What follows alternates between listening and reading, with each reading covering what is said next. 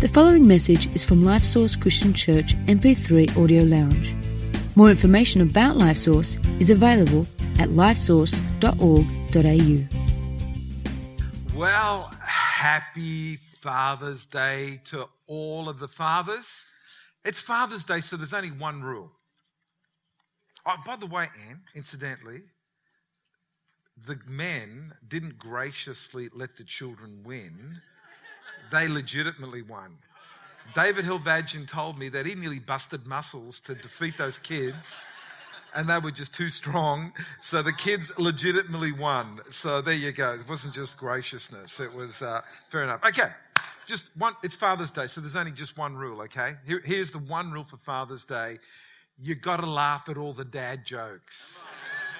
That's the only rule, okay? So at lunchtime today, the dads, go for the dad jokes. And so what I'm going to do is just give you a bit of a warm-up session with some dad jokes, okay? You ready? And the rule is, son-in-law, you have to laugh. Is that okay? Okay.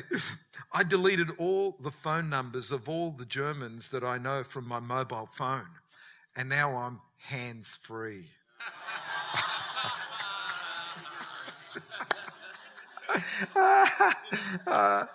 Last night, Anne and I watched three DVDs back to back. Luckily, I was the one facing the TV.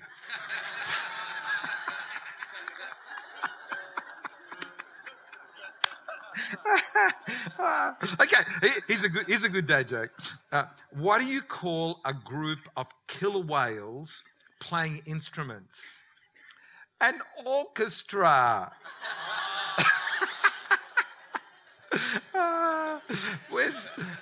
Where's Phil Burner when you need him? Why was the big cat disqualified from the race? Because he was a cheetah. Aren't these great dad jokes? Ben, you're loving this, aren't you, mate? I can tell. Okay. Conjunctivitis.com. Now, that's a sight for sore eyes. Velcro. What a rip-off. I'm reading a book on the history of glue. Can't put it down.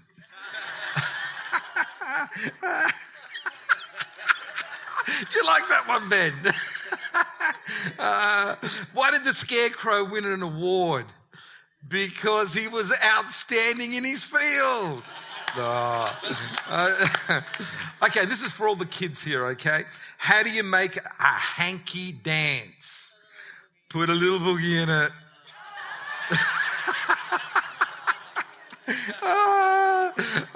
No, we can't finish on that, okay?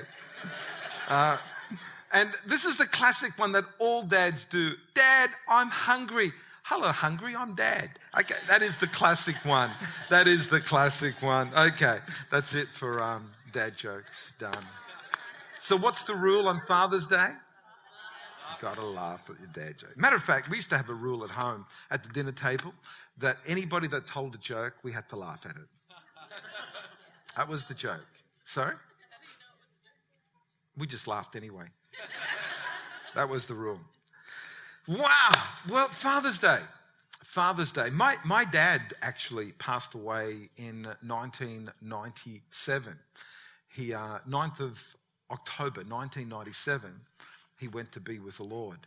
And one of the things that my father-in-law said to me when my father passed away, he said, John, I'll be your dad for you.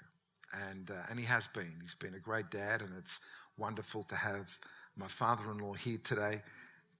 Give my father-in-law a great big welcome on Father's Day.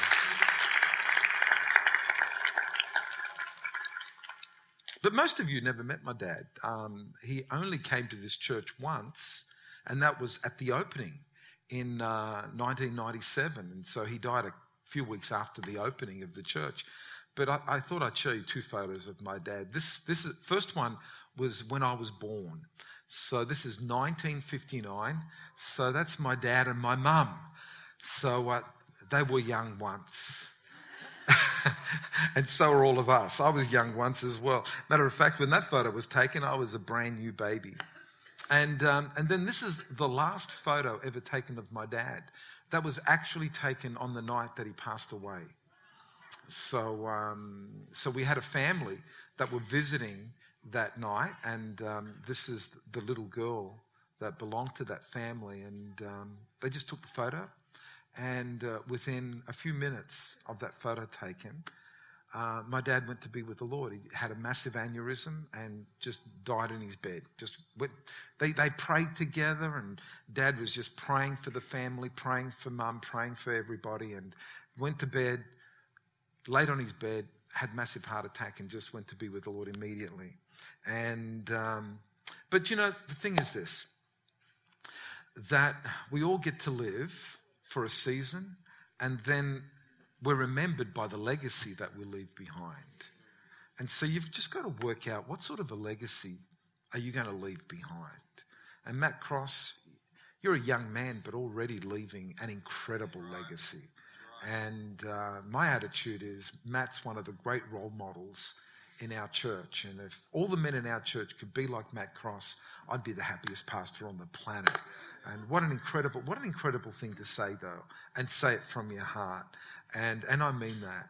But what's the legacy that we're leaving behind? Because the legacy that we leave behind goes beyond our life. And so I want to talk to you this morning about the three things that Dad taught me, the 3 R's. So he didn't teach me reading, writing, arithmetic. He taught me another 3 R's. Let me share with you the 3 R's that Dad taught me. The first R is respect. Dad taught me respect. Dad taught me how to respect. And can I just say to you that respect is connected to humility. And so it's easy to respect when you're humble. It's hard to respect when you're arrogant.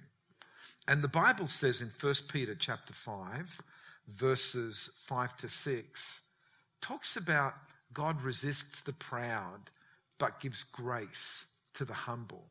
And then the next verse says, put the next verse up, verse 6. It says, therefore, humble yourself under the mighty hand of God, that he might exalt you in due time.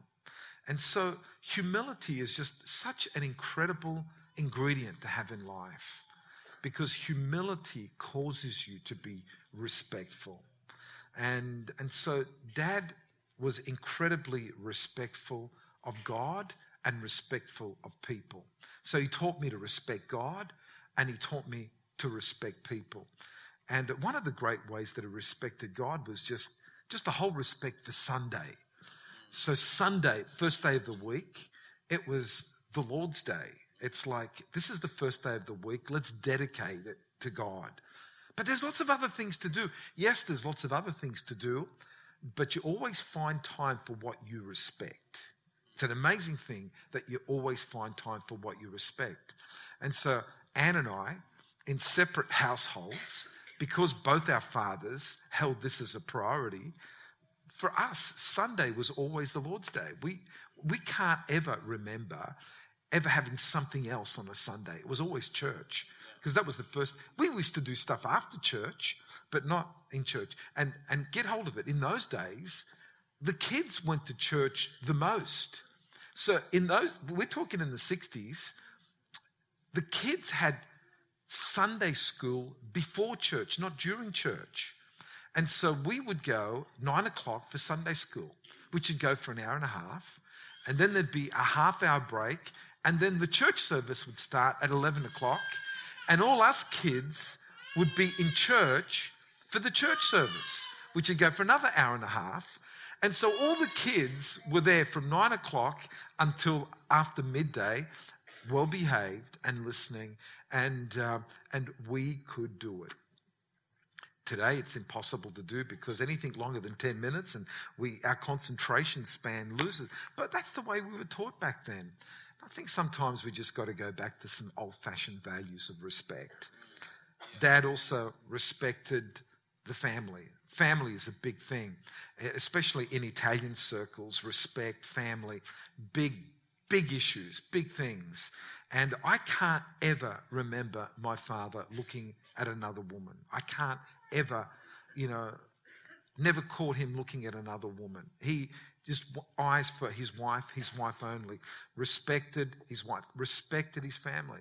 So he had his own parents in Italy, and so he came to Australia as a migrant to work here, and he would always send money, always send money to his parents. And then when mum came, he would send money to her parents, so the in-laws. So he'd always be saving for himself and saving for his family, but also respecting the fact that in Italy there was family members that weren't quite as well off, and he would send money. Respect all the people in his circle, and taught us to respect. And so we never ever called an adult by their first name. It was always Mr. and Mrs. That's the way that we were brought up. You show respect. Pastors were called pastors. We never ever used their first name. Matter of fact, if we had people that were close to our family, they were called uncle and auntie, even if they weren't uncle and auntie, because respect was sown in. Respect for people. And Dad respected everyone. Didn't matter what race they were, didn't matter whether they were Italians, Australians, Greeks, Yugoslavs, whatever. And in those days, those big migrant communities in Australia, Dad respected everybody. And that was instilled into me.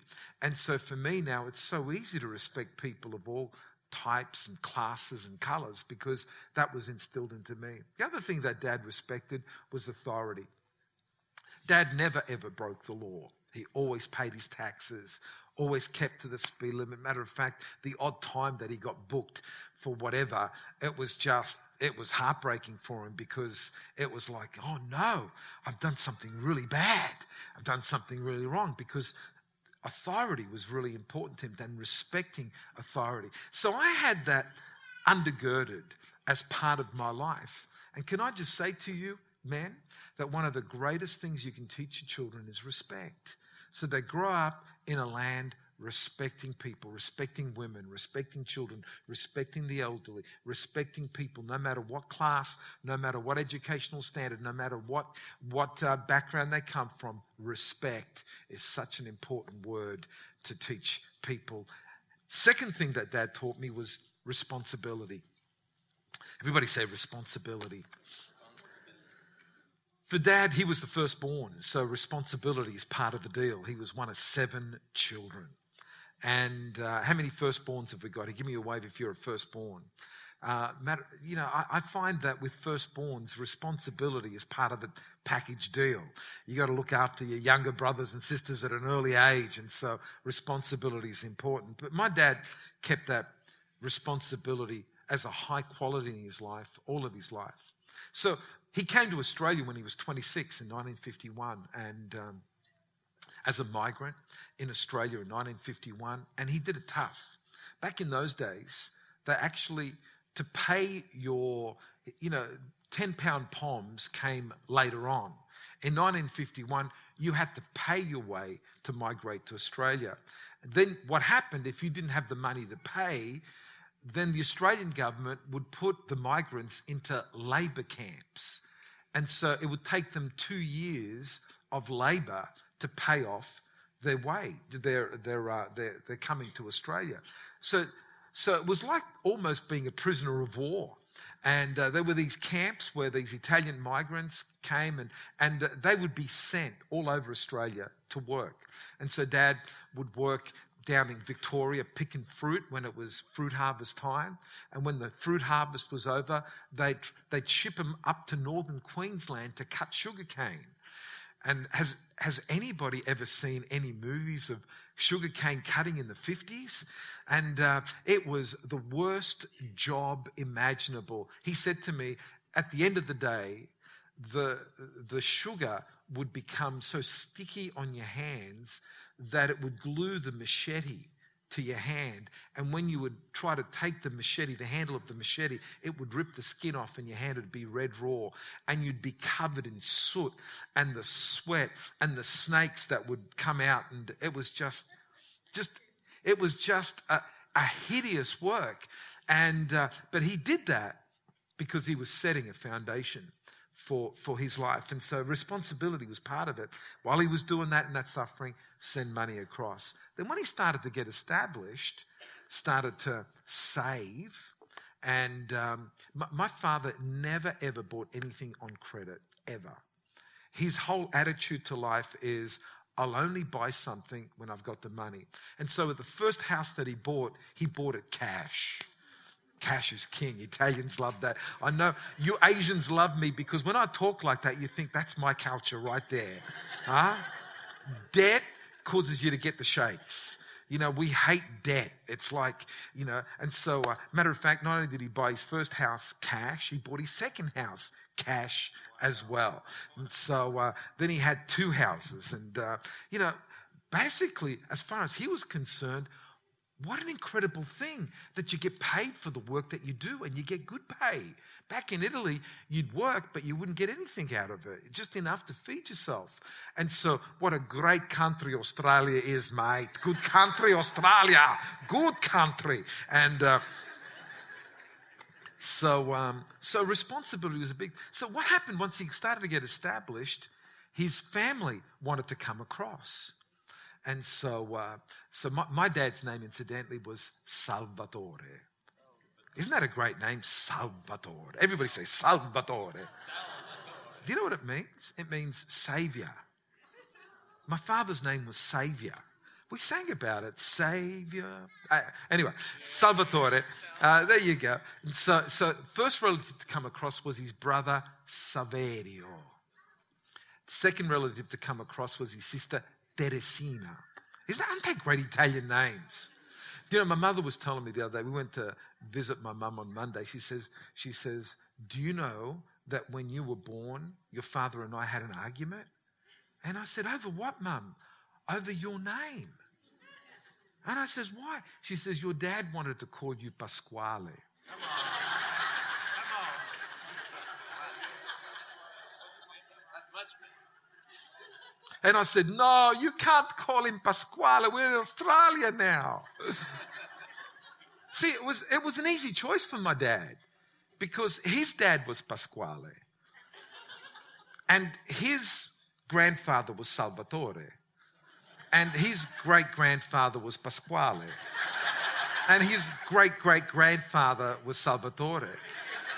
So it was destined 200 years ago that my name was going to be Pasquale. And so all of a sudden it was like, no, we're not going to call him Pasquale. What do you mean, not going to call him Pasquale? I thought this was sorted out 300 years ago. No, we're going to call him. So Mum said, we had an argument over it. So I say, thanks, Mum, for winning that argument. I don't know how many you won, but that was a good one. But now it probably might be trendy to call someone Pasquale, but not. But let me tell you, growing up in Australia with Giuliano and a surname was hard enough, let alone Pasquale. And then the middle name was going to be Domenico. Pasquale Domenico Giuliano. How many of you would have struggled with calling me Pastor Pasquale? Okay, just pay attention, okay? Enough of that. So he's bringing his family across. But so not only did he bring them across, when he brought them here, that actually live in our home until they got themselves sorted out. And so I can remember when Uncle Saverio's family came. So he was married, and so he came first, and then he brought his wife and two kids. And his two kids, they were total rebels. It's the only way to describe them, man. They were just, hadn't been with the dad for ages, in the back blocks of Italy. They were just wild. And so my sister and I, we're sedate little Christian kids. We had no idea that there was a world of maniacs out there.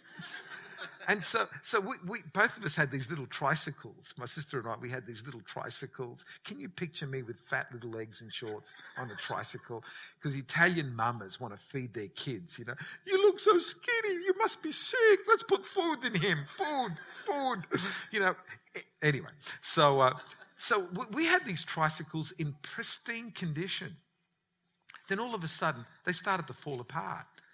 And we were wondering, what? These were in pristine condition. These cousins from Italy, at night when we were sleeping, would flog our little tricycles and race them down the street at 1,000,000 miles an hour, and they fell apart very quickly. That's a sort of, anyway, and they would make noise. And I remember one day my father was apologising to the next door neighbour for all the noise. And the next door neighbour says, you're sorry. I'm the one that's sorry. I can't sleep any time of day because of all the noise. Anyway, that was the response. See, he took his responsibility seriously of looking after his family. And responsibility is something that is so important to instill, especially into our men. And the two kingpins of responsibility that my father taught me is that a man provides and a man protects. So you want to be a responsible man, you have to provide and you have to protect. And you don't shirk responsibility. Responsibility is something that's incredibly important. So he taught me respect. He taught me responsibility. Third thing my father taught me was resistance, to resist. There's a powerful thing when you become a man of resistance. What are you talking about? What's this word? The Bible says in James chapter 4, verse 7, to resist the devil and he will flee from you. To resist temptation, to resist sin. See, what happens in this world is that we've got men of low resistance rather than men of high resistance. And men of high resistance are men that have high integrity. Because you resist the temptation of selfishness. You resist the temptation of doing it for yourself. You resist the temptation of, it's all about me. Dad was amazing, you know. He come home with his pay packet, and in those days, you got a pay packet. There was no transference of funds. You actually got cash in your pay packet. How many of you remember the days of getting cash in your pay packet? Some of you are saying, what's cash? What is that? What is that? Cash. And so he'd get the pay packet unopened. He'd give it to my mum. And mum, she was the administrator of all things financial at the Giuliano household. So mum would open up the pay packet and she'd give dad pocket money. Says, you've been a good boy. Here we go. Now, Dad happily did it because Mum was able to pay all the bills and all that sort of stuff. He'd work and she'd have to go and pay it. And so he'd get $20 pocket money. Do you know Dad never spent it? It's really funny. He used to put his pocket money, $20 notes, into Milo tins. And when he died, Mum said, John, you've got to go into the roof cavity of the house. Why is that? Because Dad's stash is up there. And so I had to climb up into the roof cavities, and there's all these Milo tins full of $20 notes that Dad had stashed away. Rather than buying things for himself, it was like, the whole idea of selfishness wasn't there. It was all about others. It's all about helping others. He resisted that. You know, he taught us this thing, you got to help others. And again, you know, when the migrants came to Australia, they didn't have much, but they had each other. And so you depended upon your mates. And so what would happen is this: if your mate was laying a concrete driveway, well, Italians, they know how to do concrete when they come out of the womb. Mate, we're concreters from birth. You know, our national motto is we came, we saw, we concreted. Huh? That's the way it is, you know. So we know how to concrete, no problems at all. And so the deal is always Mama puts on a big pot of spaghetti, and after we've worked hard, we eat hard. But you know, I can still remember as a little kid going and helping Dad with his mates, digging up, doing the concreting, not, you know, just whatever we could do, we did it. So that was part of the way we grew up. Matter of fact, one of my gifts was the gift of translation. You know, how many of you know that in 1 Corinthians 13, it's one of the gifts of the Spirit? Well, I could translate from English into Italian and then from Italian into English when I was just young. I was bilingual when I was a little kid. And so my rellies would use me as a 10-year-old as their translator. So they'd go see the solicitor, they'd grab little Johnny along, and I'd go with my little shorts and fat little legs, and I'd sit there and say, yeah, what do you want to say? And this is what they want. What do you want to say to them? And I'd translate for. I was the translator because that was part of the thing. You would help others. You wouldn't complain about it. It was like, no, this is part of our culture. And you know what? How many of you can see that what my dad taught us is now in the culture of our church? What's the culture of our church? We love God, we love people, we help others. It's part of our culture, it's part of our nature. We help others. So he'd resist quitting. There was always, this whole thing of, I'm committed. And what an incredible thing it is to have commitment because you resist the quitting thing. So Dad was always dependable. So there was always a line of relatives and friends that would come to get Dad's advice. Why is that? Because he was dependable. He was consistent. He'd never quitted. He would resist quitting. And so there was a dependability that's built into that sort of personality. And that he passed that on to me. Do you know what? And I'm passing it on to you. And I want all the men of our church to know this, that you can send the kids to school to learn their reading, writing, arithmetic, but it's at home that they learn respect, responsibility, and resistance. They see you just wishy-washy. Just there's no resistance to anything. There's a temptation, the fast buck temptation. Yeah, I'm into that. Where's men of integrity are men of resistance. They resist the temptations that are just flowing out there, left, right, and center. And they're men that are dependable because they have high resistance. Hey, can I just say to you that not everybody here has had a role model father, but all of us have a father in Father God. And let me just share with you just some of the revelations of Father God just in the last 10 minutes before I close up. Because Jesus introduces Father God in a way that had never been introduced in the Bible before. So 15 times in the Old Testament, there's a reference to God being the father of the nation, to being a father figure. Only 15 times in the whole Old Testament, 39 books of the Old Testament, there's only 15 references that connect God to anything to do with father. But Jesus comes in and he teaches them, hey, listen, when you pray, this is how I want you to start praying. What are the first two words? Our Father. That whole concept of God the Father was foreign to the people in Jesus' day. Jesus came to reveal the Father heart of God. It was just a brand new revelation. It was like, hang on here. We know God is creator. We know God is sovereign. We know God is powerful. We know God is almighty. But God is Father? That's a pretty difficult concept. And yet what you find is in the Gospels, over 160 times, Jesus refers to God as Father. And so we have the Lord's Prayer, our Father. We have the high priestly prayer in John chapter 17, verse 1. Father, the hour has come. See how often he refers to God as Father.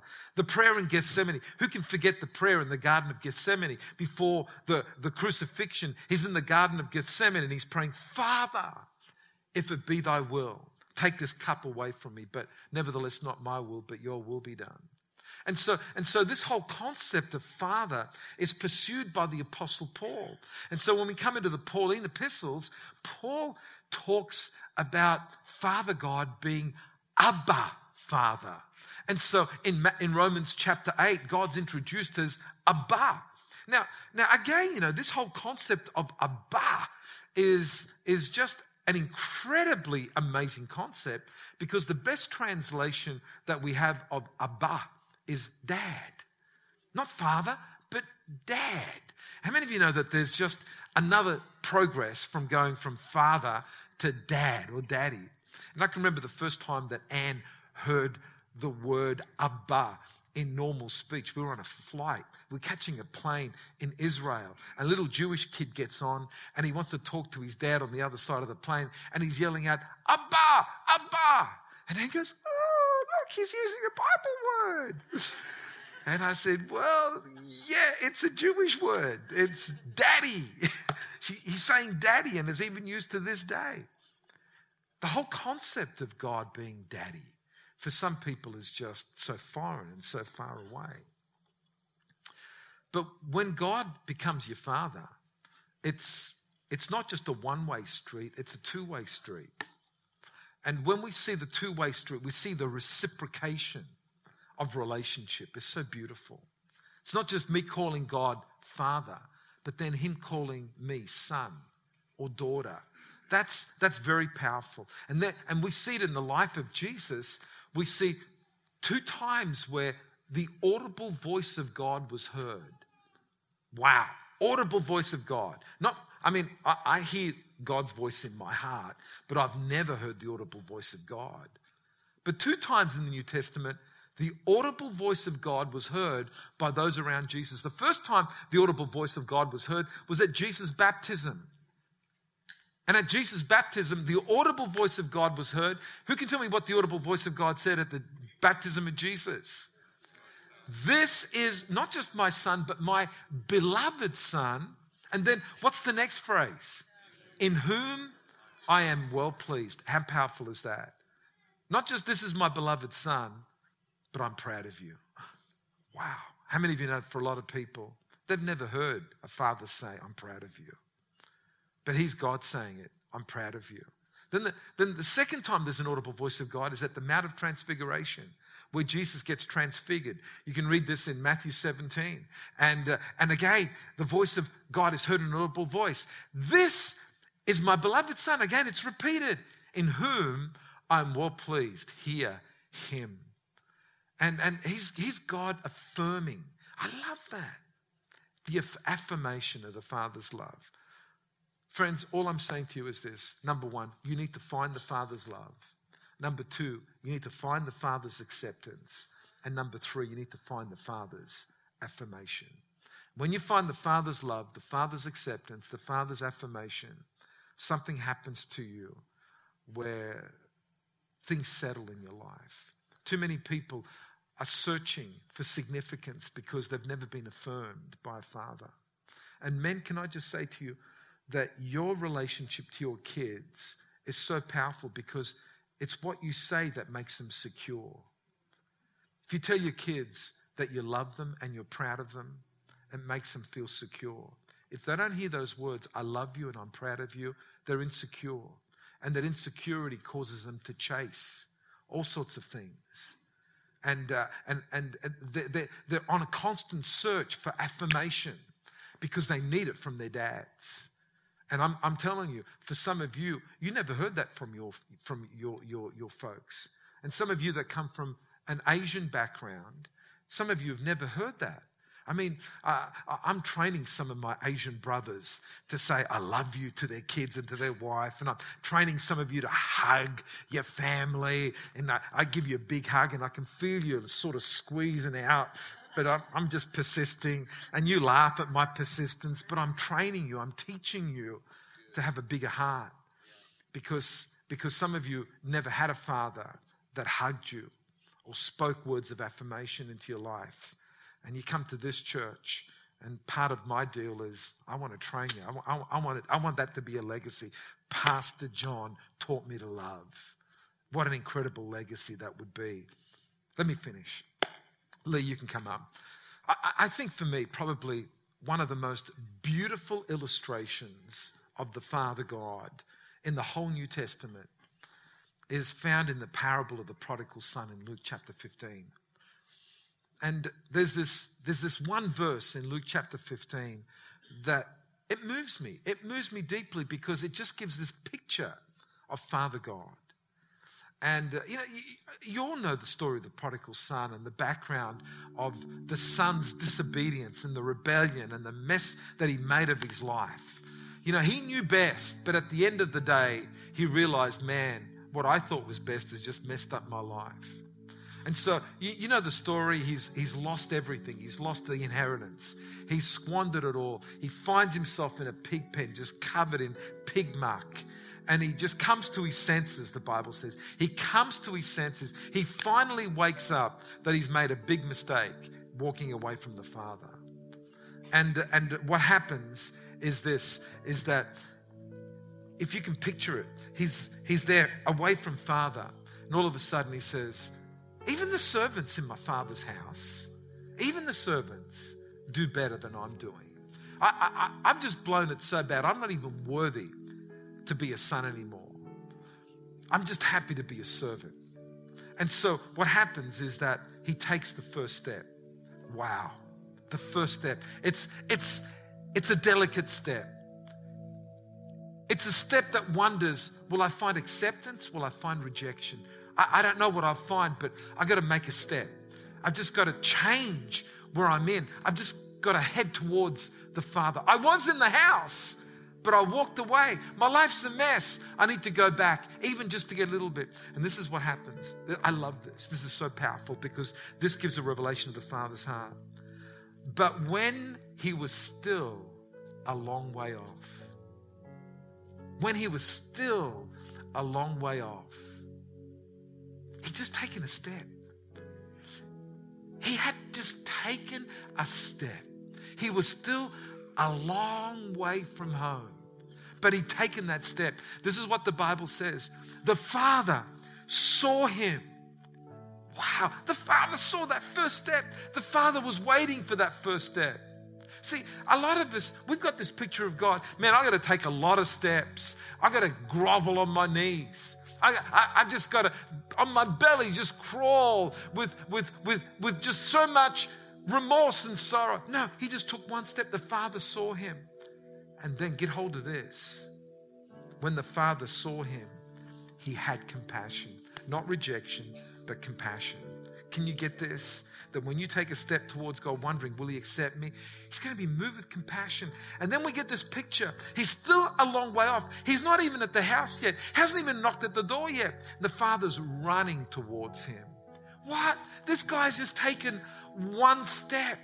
Just one step. Still a long way off. And here's the Father taking many steps towards him. And when they finally meet, I love this, falls on his neck and kisses him. Just acceptance. You're my son. You're my daughter. You're my child. It's time to come home. It's time to come home. That's the God that we love. That's the God that we worship. There are so many people out there that have got no concept of Father God. And this is the concept that I want to give to you. A God of love, a God of compassion, a God of grace, a God of mercy, a God that sees you taking a step and will run towards you to fulfill that connection and that relationship. That's the God that's out to bless you. And that's the God that's inviting you to come home. And if you're away from God today, he's saying, come home, because there's love and acceptance in my arms. So let's bow our heads for a moment. Thanks for listening to this message from LifeSource Christian Church MP3 Audio Lounge. We invite you to visit us online at lifesource.org.au to find out more about our church and to also access other free resources.